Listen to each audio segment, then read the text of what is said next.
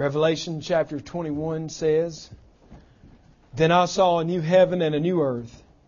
For the first heaven and first earth had passed away, and the sea was no more. And I saw the holy city, New Jerusalem, coming down out of heaven from God, prepared as a bride adorned for her husband. And I heard a loud voice from the throne saying, Behold, the dwelling place of God is with man.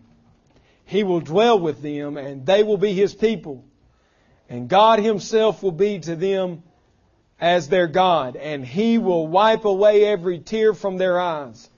And death shall be no more. Neither shall there be mourning, nor crying, nor pain any more. For the former things have passed away. And He who is seated on the throne said, Behold, I am making all things new. Also He said, Write this down, for these words are trustworthy and true. And He said to me, It is done.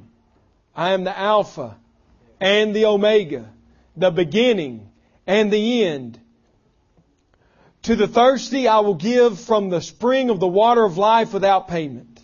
The one who conquers will have this heritage, and I will be his God, and he will be my son. But as for the cowardly, the faithless, the detestable, as for murderers, the sexual immoral, sorcerers, idolaters, and all liars, their portion will be in the lake that burns with fire and sulfur, which is the second death. And then he says in verse 22, And I saw no temple in the city, for its temple is the Lord God, the Almighty, and the Lamb. And the city has no need of sun or moon, for the glory of God gives it light, and its lamp is the Lamb. By its light will all the nations walk, and the kings of the earth will bring their glory into it. And its gates will never be shut by day, and there will be no night there.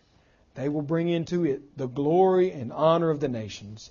But nothing unclean will ever enter it, nor anyone who does what is detestable or false, but only those who are written in the Lamb's book of life. May we pray together again. Father in heaven, You are marvelous. You are wonderful. And our song will forever be that You are glorious, and that You are marvelous, and that You are wonderful. And as we walk into that city through the gate, which is Christ, which has no temple, which has no need of a sun or a moon, which has no nightness, which has no death, which has no sorrow, as we enter that place where there will be forevermore praise and worship offered unto You, the Lamb, which was slain before the foundation of the world. And as we enter in as those collected as a bride for a groom, and as we enter in as the New Jerusalem that is coming down from heaven, oh Jesus, we will forever say, face to face with You, You are marvelous and You are wonderful. But God, for those in this gathering who are lost, that are detestable to Your sight, may they know their fate is sealed. May they know that unless they call on You, the one who gives from the spring of life without price, unless they call on You, unless they drink You, unless they eat Your flesh, unless they know You, they will burn in hell with Satan and all of his demons for all of eternity. They will not enter that kingdom which is coming. Lord, we ask that You would consummate Your kingdom today even. We know that You brought it to us in Your first coming, and we look for the consummation in Your second coming.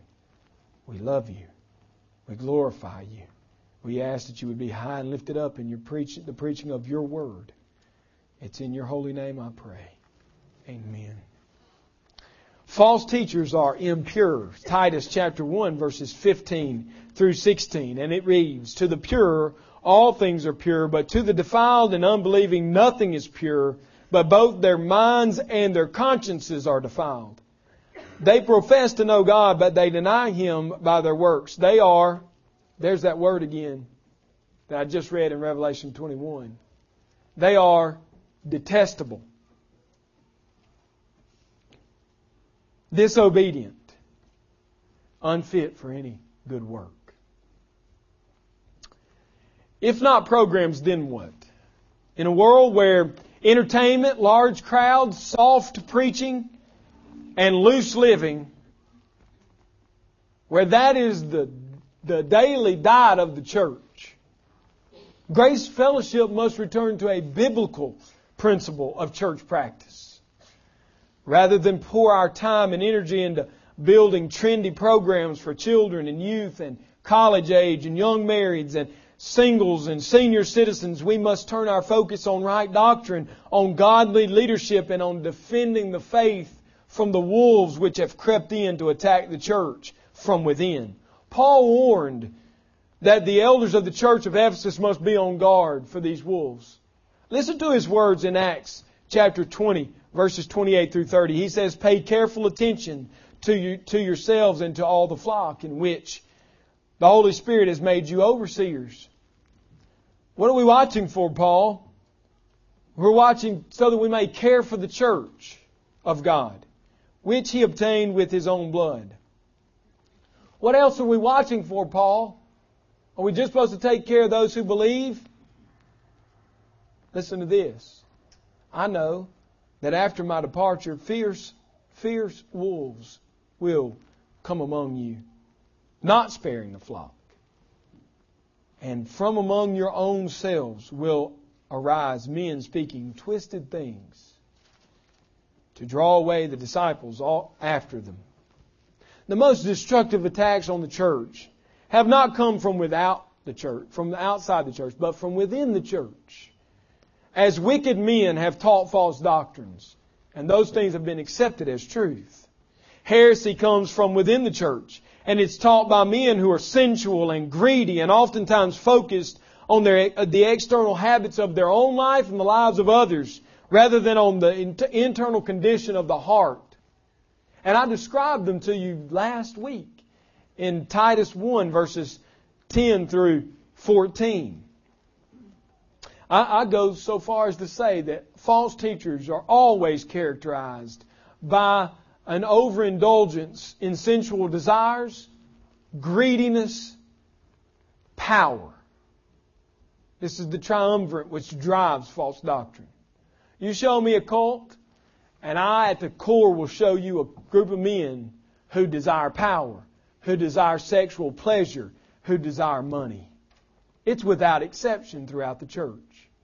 Even some of the most seeming holy cults, when you get to the interior, are filled with this stuff.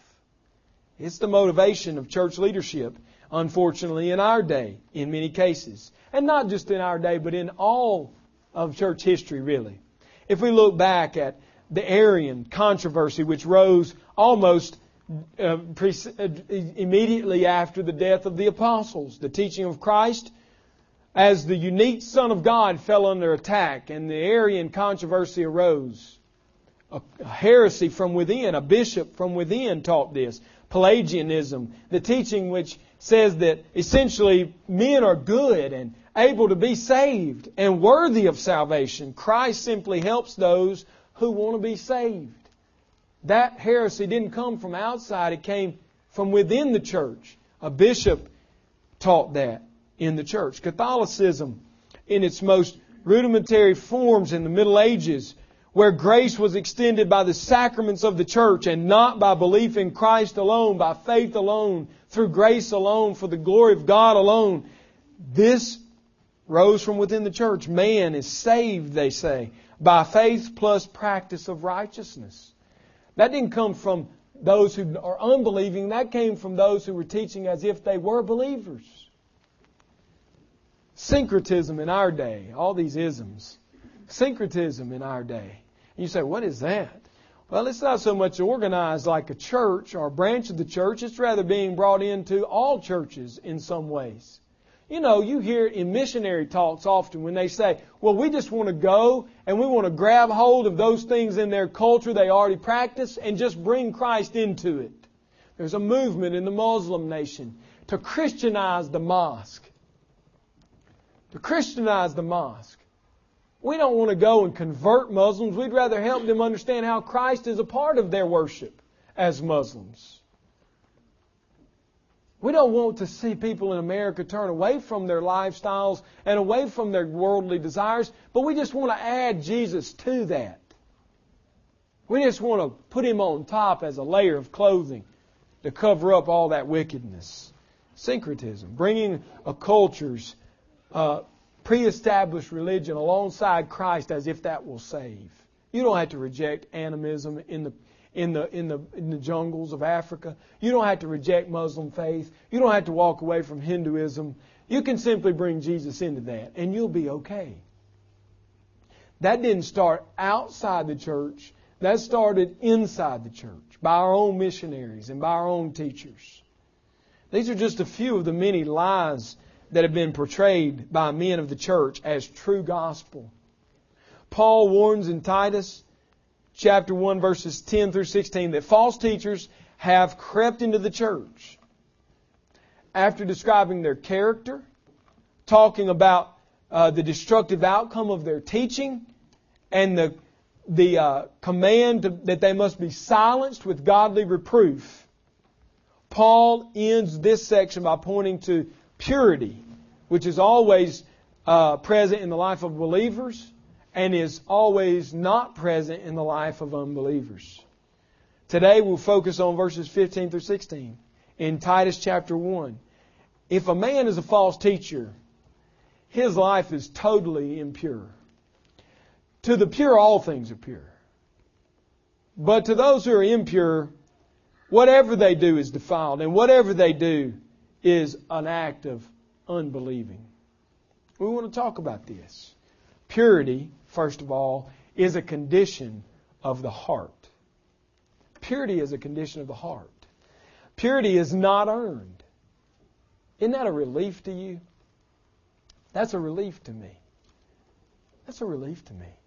I mean, in the age where we're being told over and over again that we must somehow earn our purity, our righteousness, isn't it a relief to hear that to the pure, all things are pure? You're not earning righteousness with God. You possess it if you were in Christ. Purity is not based on, then, my actions. Good works do not make me a pure man. Devotion to the Lord does not guarantee purity. And I say devotion to the Lord in a sense that just coming to church, reading your Bible, praying, doing the religious things of Christianity do not guarantee your life to be pure. Purity is a condition, rather, not that is earned, but it's granted by God through Christ. And for some reason, the PowerPoint's not working. But if you'll turn to 1 Peter, I had this passage there so you wouldn't have to turn, but turn to 1 Peter chapter 1. It's a long text. Afraid you might not follow if you simply hear me reading it. So look at this text, 1 Peter chapter 1, verse 13. It's a gift, purity is, granted by God, not earned. Peter says, therefore, preparing your minds for action and being sober-minded, set your hope fully on the grace that will be brought to you at the revelation of Jesus Christ. As obedient children, do not be conformed to the passions of your former ignorance, but all who are called, who called you, but as the one who called you is holy, you also be holy in all your conduct. Now that's sometimes read as a command to do better, to live right, to earn righteousness. That's not what Peter means at all. That's taking this totally out of context. You see, everything that leads up to this section is about Christ's sovereign grace in our life. And he says, so therefore, make your mind sober. Focus on Christ is his implication. And it's written, just as it's written, you shall be holy, for I am holy. Now look what he says. You would expect here a command to do something, right? Listen. And if you call on Him as Father who judges impartially according to each one's deeds, conduct yourselves with fear throughout the time of your exile, knowing that you were ransomed from the futile ways inherited from your forefathers, not with perishable things such as silver or gold, but with the precious blood of Christ, like that of a lamb without blemish or spot. What a beautiful relief, Peter, that you're not telling me I've got to act better or earn my righteousness, but rather that was purchased for me as I was ransomed by the blood of Jesus Christ, not with silver or gold. Holiness was purchased for us. It is a standing with which we have in front of God. It's a position that we currently possess as believers in Jesus Christ. It's not something that's earned. As a matter of fact, if you try to earn it, you lose it, Paul says. That which is according to the law works against your salvation, not for your salvation. This is a relief in the middle of an age where many are focusing on earning righteousness. Purity, the subject of verse 15, is not earned. It is a condition that's granted to believers through Christ in your internal man, in your heart. Secondly, purity is impossible for anyone who's outside of Christ. Now, I don't want to assume this is kind of sinking in with you, so I want to make the point here quickly. If purity could be earned, even a lost man could become pure. If purity was based on your actions, you could clean your actions up and be acceptable to God.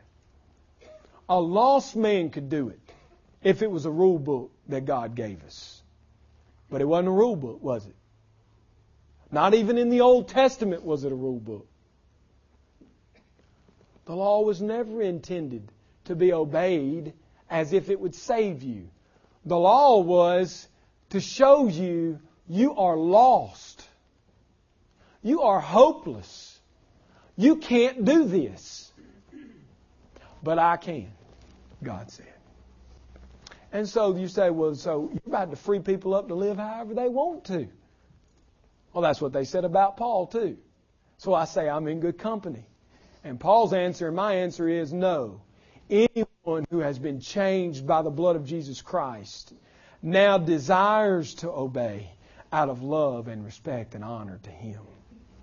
You can't force obedience. It must be the desire of the heart. A short earthly example is your children. Be heavy-handed with your children. Force them to follow the rule book. And when they're 18, they will walk away from you and the rule book and go their own way. But live a life that is passionate for Jesus Christ and beg and plead them to trust Him for salvation. And let the conduct of your life be a living example before them daily. And when they're 18, they'll continue to live out of obedience to Christ, not out of duty but love. Jesus didn't say, obey my commands so that you will love me. He said, because you love me, you will obey my commands. I found it true with Hannah Grace and Noah both. Their disobedience often is a reflection of my lack of connection to them. When they become very unruly, my instinct is to punish them. But my heart, because of the gospel, says, you've not done well, Father. Something's amiss in your relationship. They're not bucking the system. They're bucking your heavy-handedness. Love them. Exemplify righteousness to them. And call them to obedience. If I was a perfect father, that wouldn't have to happen often. But it does happen often in my house. That I overstep the relationship I have with my children. And what God is saying in 1 Peter is, I have a relationship with you, therefore you will be holy as I'm holy. Because I'm holy and you have a relationship with me, you will be holy. Not act holy so I'll have you. Obey a little better and I'll claim you. Earn some more righteousness and I'll accept you. No. You're mine. I bought you with the precious blood of my own Son. That's more precious than silver and gold. You'll be holy because I'm holy. When I see lack of holiness in my life and in your lives and in the world's life, it doesn't speak to me of a need for rules. It speaks to me of a need for passion about Jesus Christ. It speaks to me of a need to be connected to Him, the vine. To the pure, all things are pure. Watch out, Paul. They're going to go be a bunch of drunks, sexually immoral people. No, they won't. That means they weren't pure. But because they've been purified by the blood of Christ, their actions will be pure. Whether they eat or they drink, whether they sleep or they wake, whatever they do, it's for the glory of God.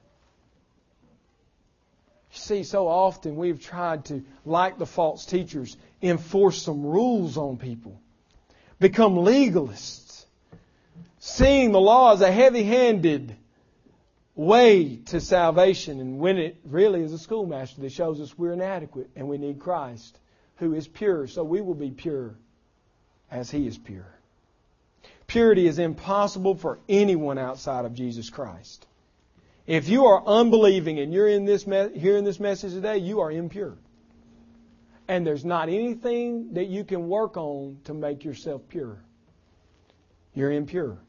Jesus said in Luke chapter 11, verses 37 through 41, while Jesus was speaking, a Pharisee asked Him to dine with him. So He went in and reclined at table. Now you got to understand Jesus here. Jesus knew what that Pharisee expected him to do at the door. You know how your mom or your grandmom used to make you take your shoes off when you came in the house because you might soil the carpet? Maybe you do that. Maybe you're one of those weird people that does that. I don't. If you come to my house, you can wear your shoes. The water bowl was at the door. The Pharisee knew that Jesus should have stopped and washed his hands. And you know what Jesus knew? He knew the man expected him to do it as a sign of cleanliness and purity. And Jesus didn't bow the knee to man's tradition.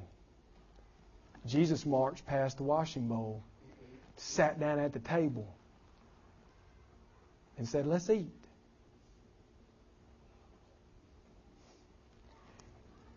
You see, if you live a pure life, it'll offend. Jesus' purity offended the religious people of His society.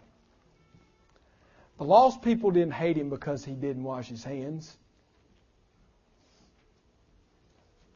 The Pharisees hated Him and ridiculed Him. See, we say, well, it's our tradition. That's how people are going to get offended if we don't do that. Offend them.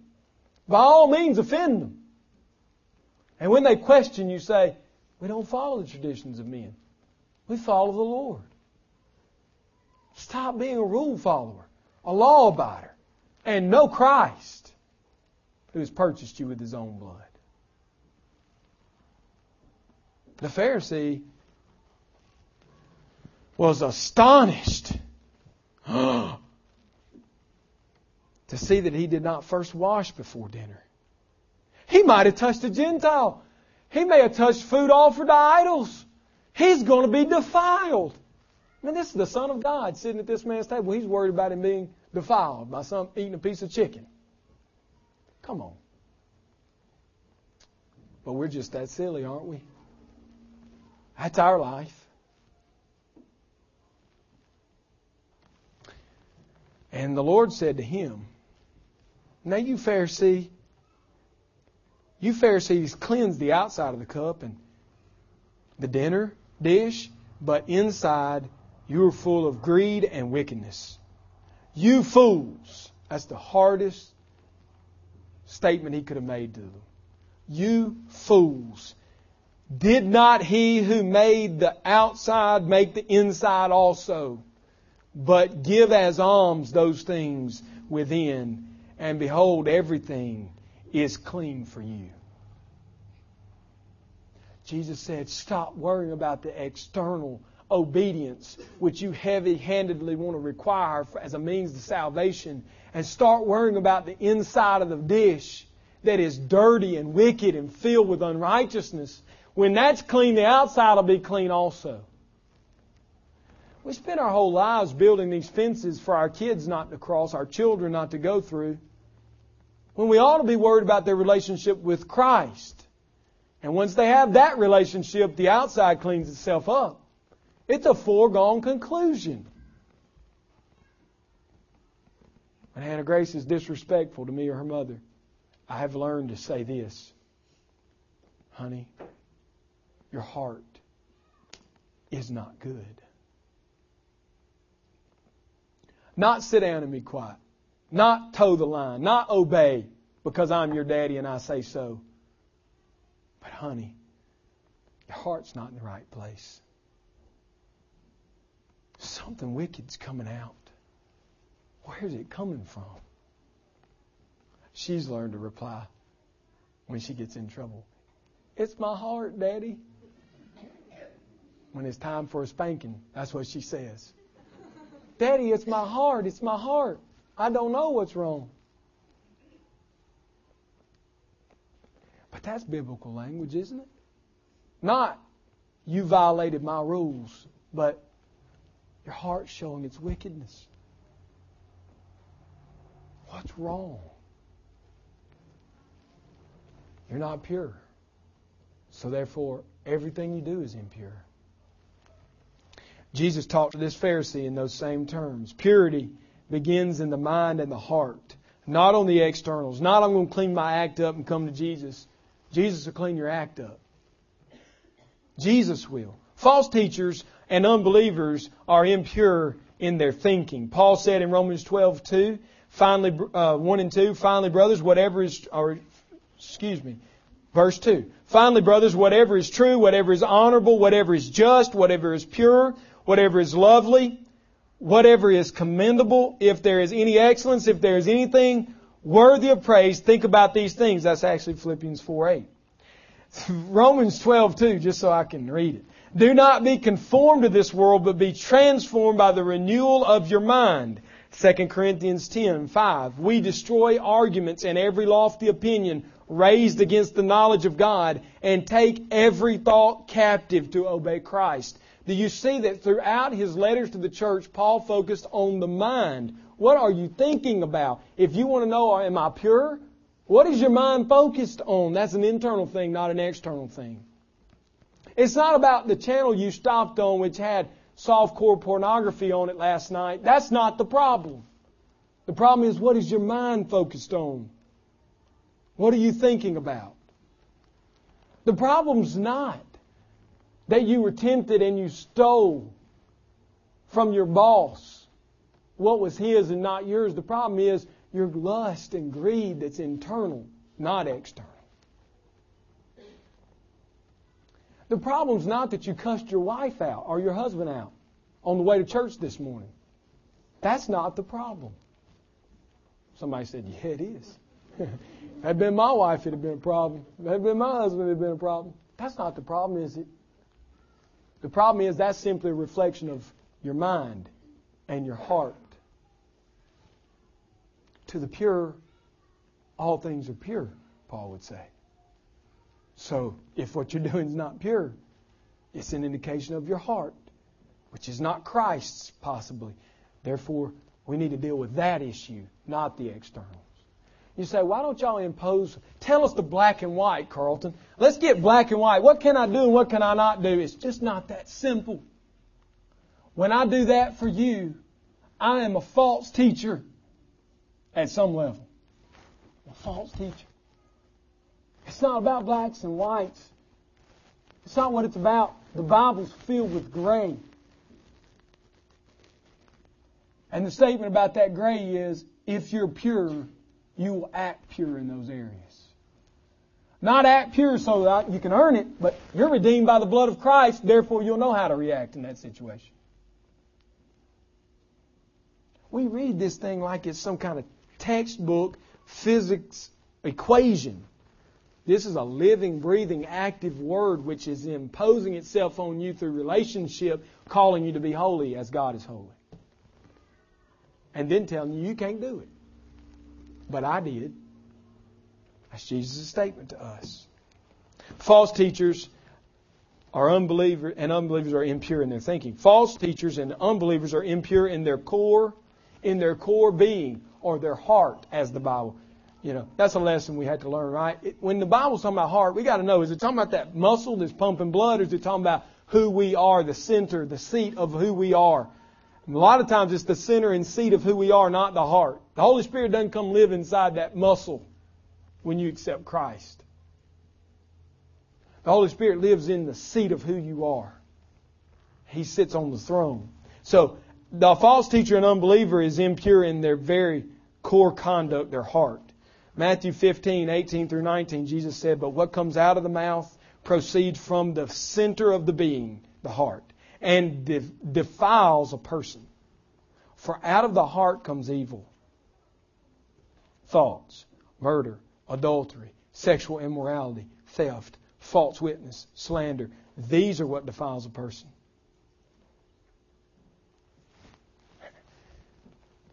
Some of you are saying to me right now in your minds, I know what you're saying. I hear you're saying it's internal, but if that lady at work would just dress more appropriately, I wouldn't lust after her. If the world wasn't so evil that it filled our television channels with mire and muck, I wouldn't be tempted. If sexually explicit material wasn't a click of the finger away, I wouldn't be tempted. If my wife would treat me better, I wouldn't be angry. If my husband would love me more, I'd respect him. And to all of those, I would simply say, if you've been purified by the blood of Christ, you will react purely in those situations. It's when I don't live in the purity Christ has granted to me that I fail and I act impurely. That's when I fail. Some of you know exactly what I'm talking about. You've been fighting a battle on the outside, the externals, and you win as long as there's no temptation, but as soon as there's temptation, you fall. And you say, what's wrong with me? It's inside. You can set up all the rules and laws you want to set up. You will break them when the opportunity comes and you think you can get away with it. It's internal. That's where the problem is.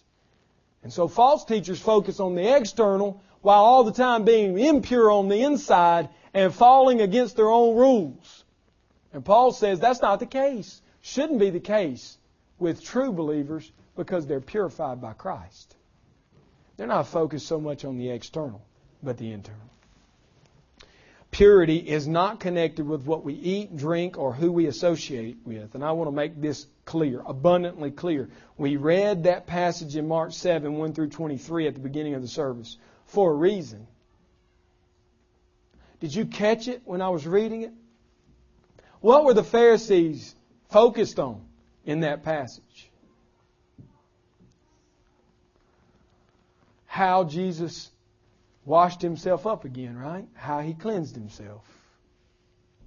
I mean, our followers, when we sit down to eat, we wash our hands. If we've been in the market and may have brushed the shoulder of a Gentile, we take a bath.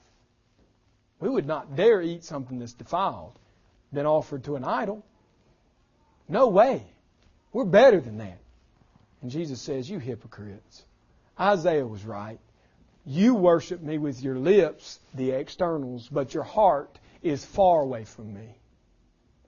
Because you know how I know that? You follow the traditions of your men, your teachers, not God. You violate God's command to obey your teachers. I have had men tell me, I know what the Bible says, but that ain't how we do it.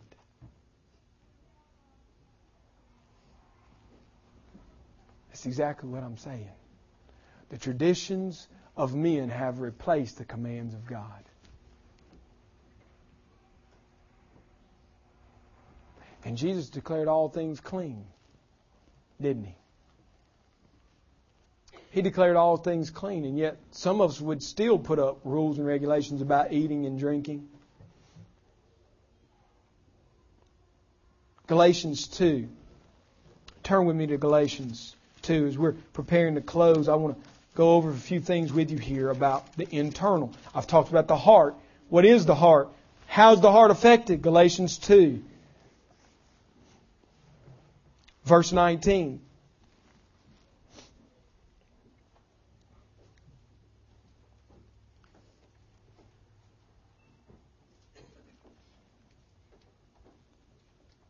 He says, "For through the law I died to the law so that I might live to God.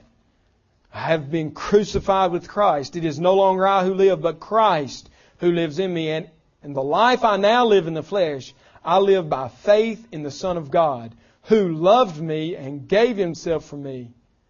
I do not nullify the grace of God, for if justification were through the law, then Christ died for no purpose." Paul says, I'm a Jew and I don't live according to the law. I live according to Christ. I've died to everything else. That's a sign of purity on the internal.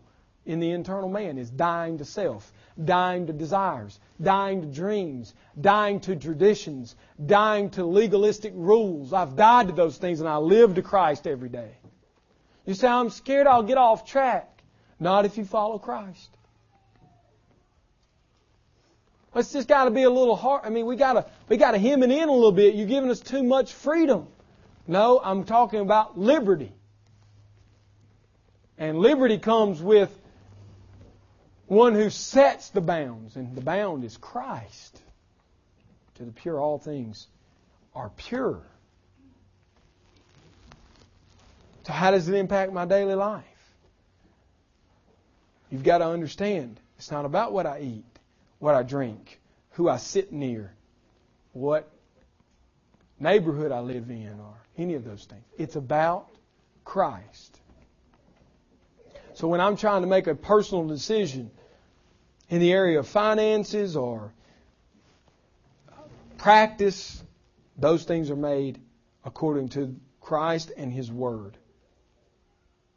1 Timothy 4, Paul says to Timothy, his son in the ministry, verses 4 through 5, "For everything created by God is good, and nothing is to be rejected if it is received with thanksgiving."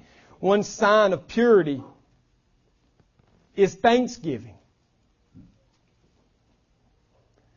It's not unclean, but one way you know if you're unclean is if you're not thankful.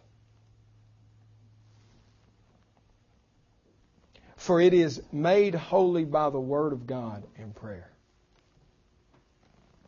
Paul would tell the Judaizers, if you would get over your man-made traditions, you could go to the market, get the discount meat that was offered to idols, thank God for it, and eat it. And it would not make you unclean.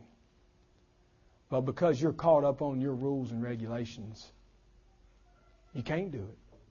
It's impure now. You've made it that way, not God. You have. If you are impure, your works are worthless to God. That's what verse 16 says.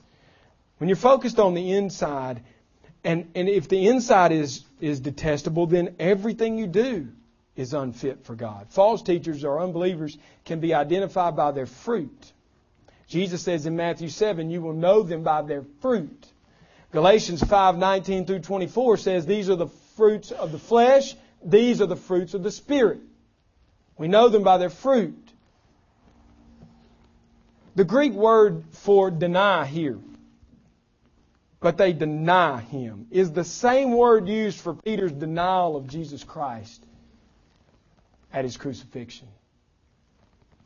False teachers deny Jesus by their own actions. They reject Him. Unbelievers reject Him by their actions. False teachers are worthless. The bottom line is, Paul says, you are worthless. You need to be silenced and you're worthless. Everything you do is worthless. It's detestable. That word detestable means an abomination. It's an abomination to God. The life of a false teacher is an abomination.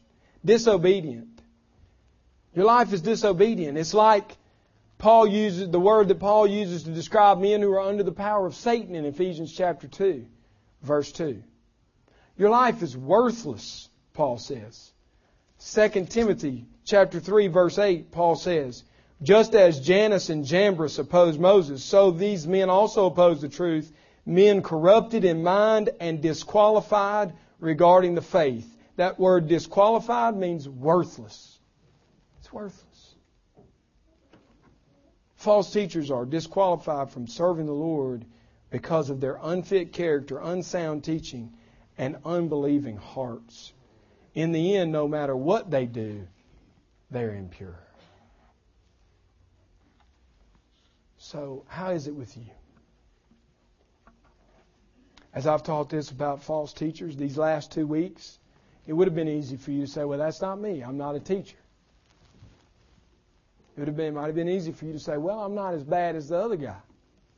But no, I'm asking you, according to this scripture, are you defiled? And what's the test?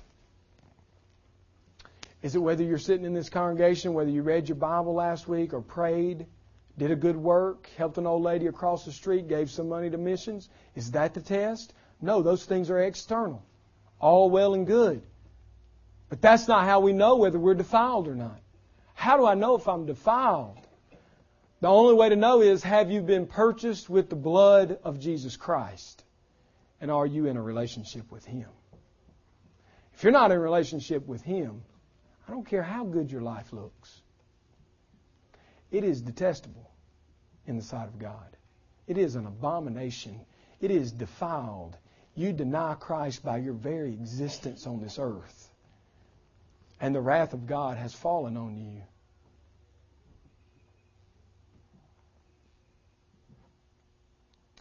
In Matthew 7, we get the picture.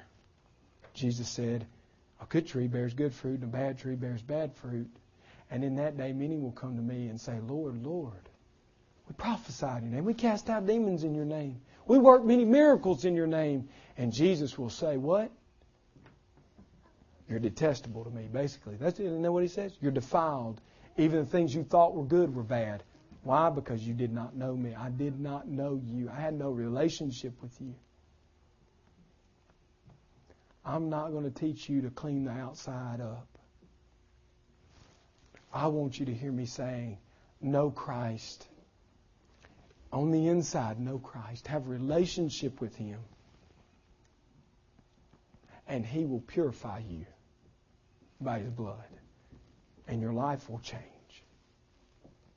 There was one other ism I didn't include at the beginning. I want to include here. I saved it for the end.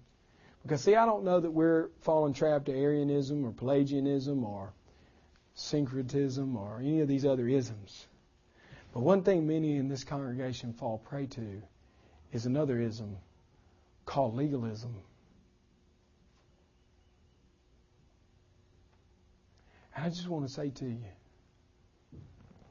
you think you're approving yourself before God and He will love you more. And what I'm saying to you is you are defiled and detestable. You're not acceptable. You're unacceptable. And those people you look down your nose at who live a wild lifestyle, a no-life lifestyle, you are that guy. There's no difference between you and the drunk.